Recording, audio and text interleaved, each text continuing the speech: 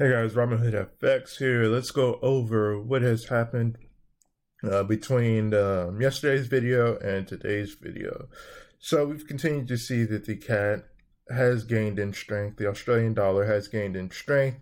Remember from yesterday, we were looking at the New Zealand dollar was the lagger of the risk-on currencies here, and it still is proving to be dislocated from the Australian dollar and the Canadian dollar. So when it comes to the future here, what we will be looking for is a massive event that will begin to recorrelate the New Zealand dollar back with the rest of the two currencies here. So other than that, we are looking at our safe haven flows. That'd be the United States dollar, the Japanese yen, and the Swiss franc.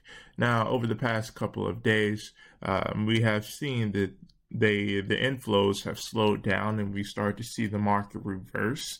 Now that we've had these one or two breather days, what we're going to start to see is the United States dollar, the Japanese yen, and the Swiss franc begin to do a small movement upwards. What we're going to be expecting out of this is that on a week-to-week, month-to-month platform, we're going to expect to start to see the United States dollar, the Japanese yen, and the Swiss franc roll over from being bearish to being bullish. In fact, what we can see is that I want to count this as, let's do 6, 12, 18. That's a little over a month here. We've been seeing that the United States dollar has started to, its ascension has slowed down, and that's going to be shown here by it, of course, marching back towards the median here.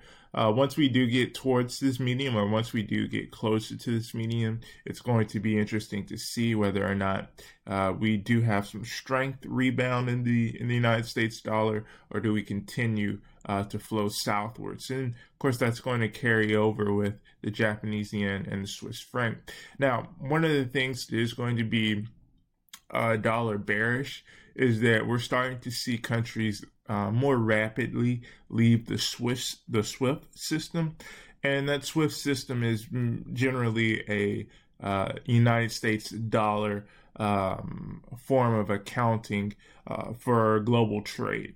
So when we see that countries are leaving the SWIFT system, ultimately what that means is that there's going to be more allocations of free-floating dollars.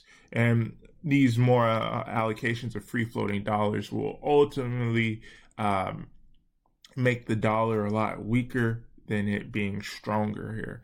All right, guys, so I'm going to leave it right there. We got charts coming up in a minute. Robinhood FX out. Peace.